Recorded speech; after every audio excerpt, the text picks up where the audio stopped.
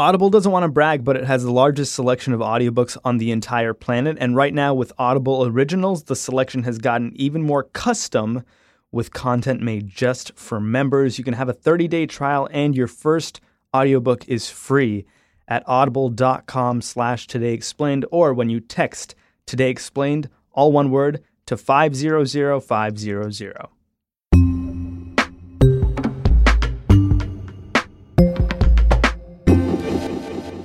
Lizzo, you cover Congress for Vox. The FBI finished its investigation yesterday. The Senate got it early this morning. They put it in a room that you couldn't enter with a cell phone. Were you allowed in the room? I know you were on the Hill today. Yeah, I was not allowed in the room. Nobody is allowed in the room unless you're a senator or you're one of 9 staffers who have been cleared to be in there.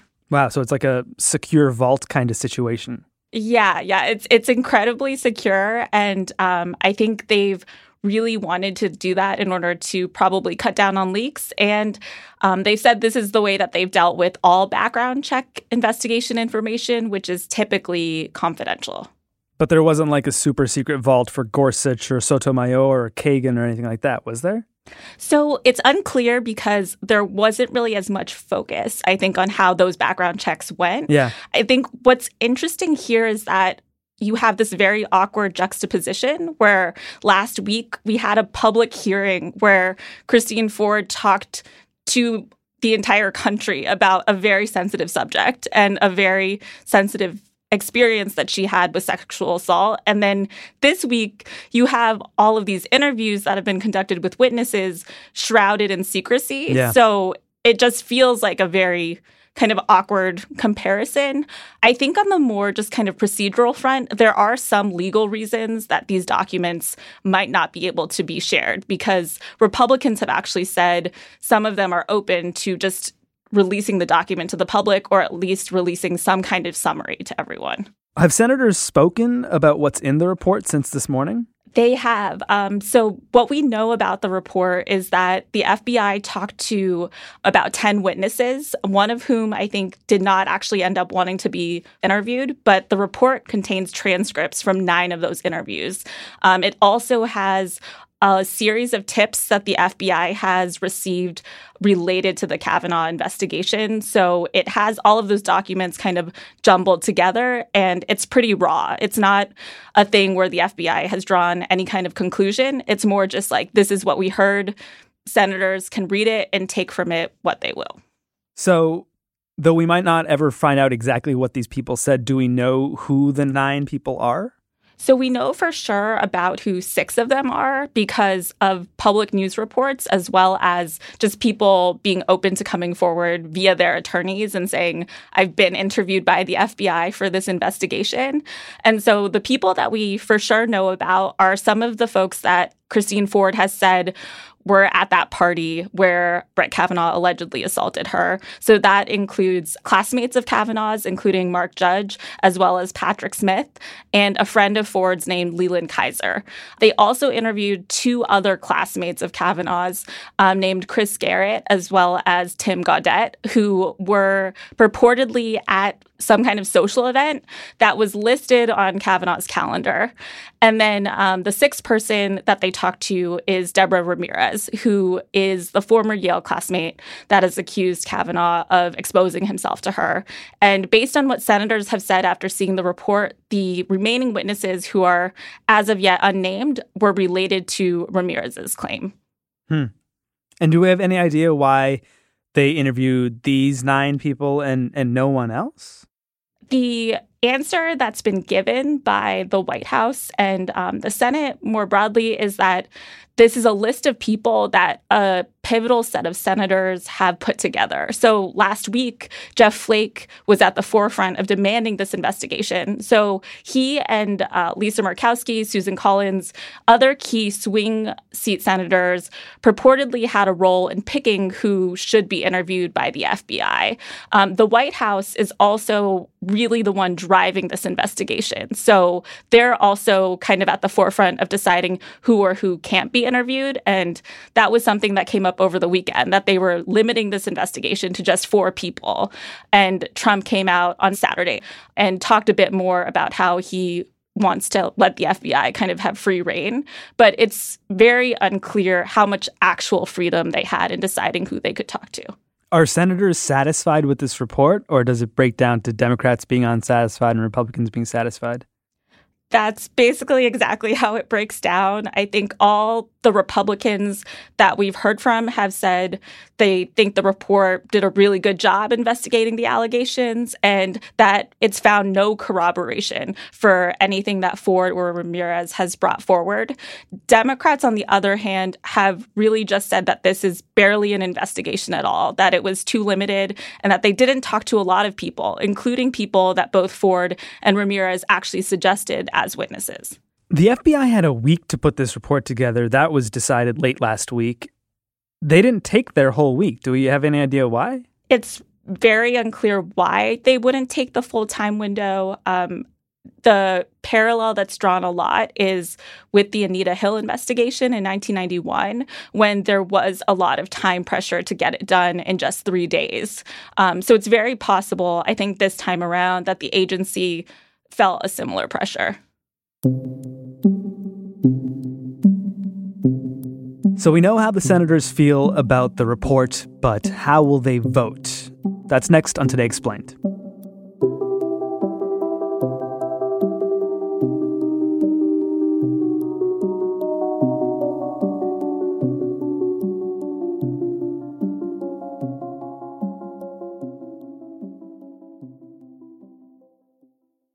Indiana, 1818. Moonlight falls through the dense woods that surround a one-room cabin where a 9-year-old Abraham Lincoln kneels at his suffering mother's bedside.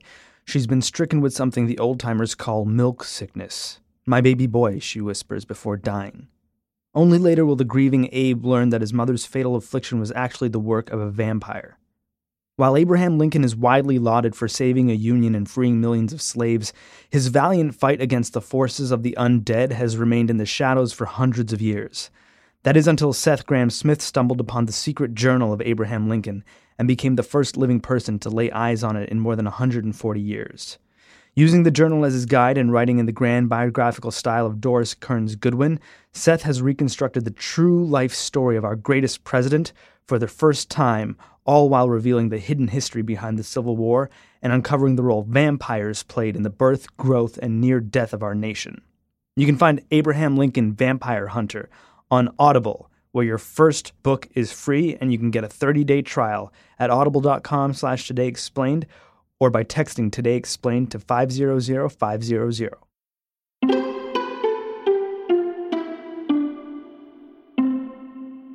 So, Lee, it sounds like the Republicans were pretty uniformly satisfied with the report, but do we have any idea how the three key Republican senators, Flake, Murkowski, and Collins, are actually going to vote? So Flake and Collins both signaled a little bit how they're feeling about things, not very much, but both of them have said they thought this was a very thorough investigation. And Flake also added that he didn't see any evidence corroborating the claims, which is really what the Republican Party line has been. So that gives you a sense of how they're at least processing the information.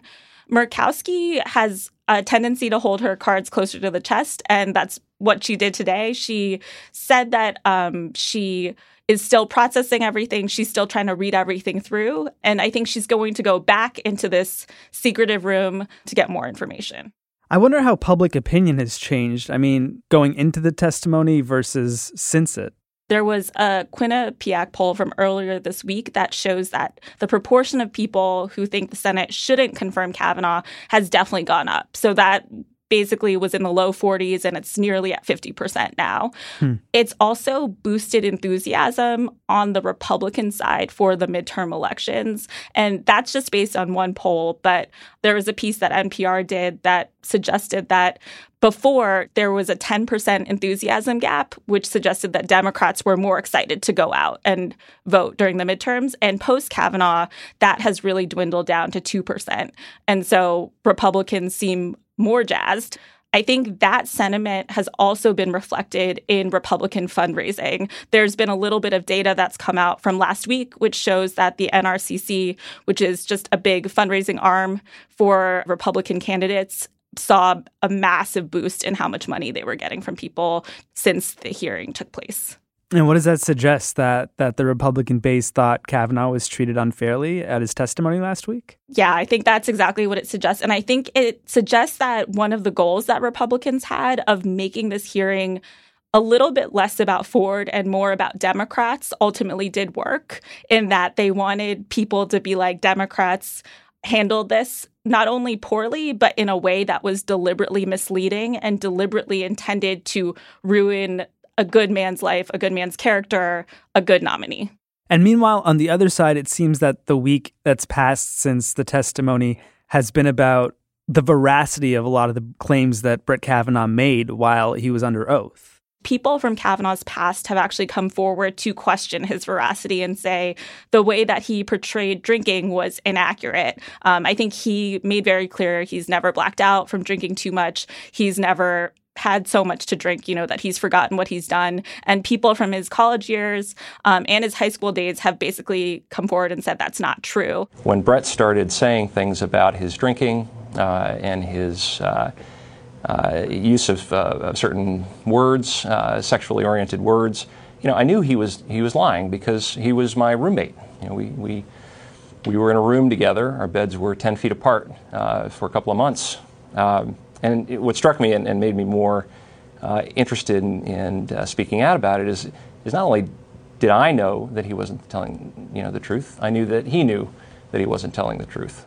I think the question of veracity is important both in the context of the case and the context of these allegations, but also in the context of the fact that he's vying for this role of Supreme Court justice, where truth, honor, veracity is exceedingly pivotal. And so I think a lot of people are pointing to these discrepancies, which are small, that could just suggest flaws in his character that don't make him qualified for the court.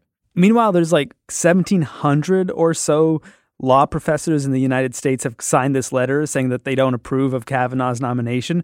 Will that end up making a difference in this debate? I think it will depend on what senators make of that letter. So what law professors are saying is definitely significant, given that these are his peers and these are people from Yale Law School and other places where he's been very proud to say he's associated with. So to have them basically say that they don't think he's qualified and they don't think he has the temperament needed for the court is significant.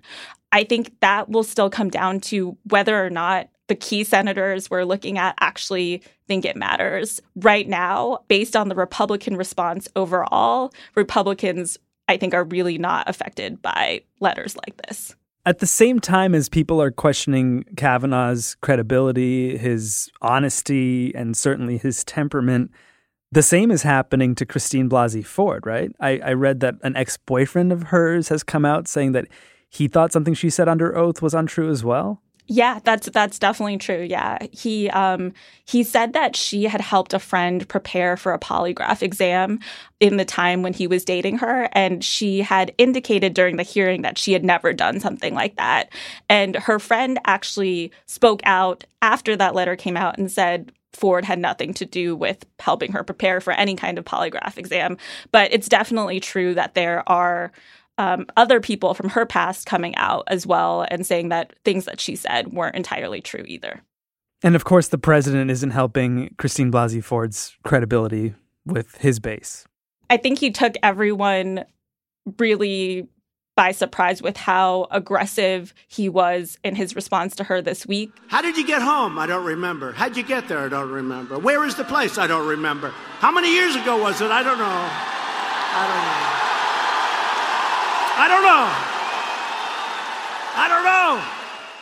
He just was outwardly mocking her as a survivor of sexual assault. And I don't think that that is totally out of character compared to some of the other responses that we've seen from him in the past at different rallies. But it marks a significant shift from where he was before the hearing and even after the hearing, when he said she gave credible testimony and broadly expressed deference for her presence on the committee. Those remarks at the rally were pretty shocking. And so this all comes to a head tomorrow. There's a committee vote, and is it Saturday where we'll have a final vote on Kavanaugh? The whole Senate's going to be working on the weekend? Tomorrow is actually also, it is going to be a full Senate vote as well, but it's a procedural vote. And what that vote does is it limits debate on Kavanaugh to 30 hours. So if it's taken in the morning, which is currently what's expected, that would mean that debate on Kavanaugh's nomination stops completely around Saturday afternoon, early evening, and the full Senate is forced to vote on him at that point. The procedural vote is an interesting test for the full vote because depending on how Collins, Murkowski, and Flake vote on Friday morning, that could be an indicator of how they'll actually vote on Saturday afternoon. So who are the senators that everyone should be keeping an eye on? Because this only comes down to a few votes, right? Yeah, that number has actually dwindled. So it used to be 5, but Heidi Heitkamp, who is a red state Democrat who had previously voted for Neil Gorsuch, actually just announced that she is going to oppose Kavanaugh's nomination. So the only 4 others who are undecided and who will really be the people that ultimately swing the vote one way or the other are Joe Manchin, who is also a Democrat, as well as Jeff Flake, Lisa Murkowski, and Susan Collins, who are all Republicans.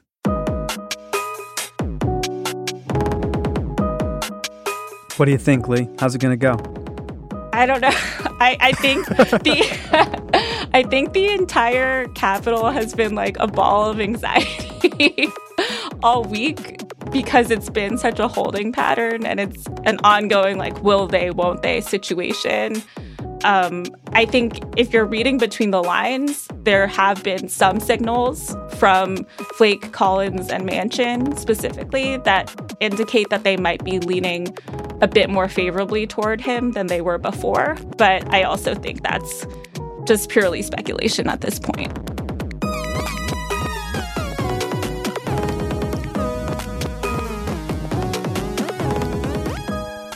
Lizzo reports on Congress for Vox. I'm Sean Rameswaram. This is Today Explained.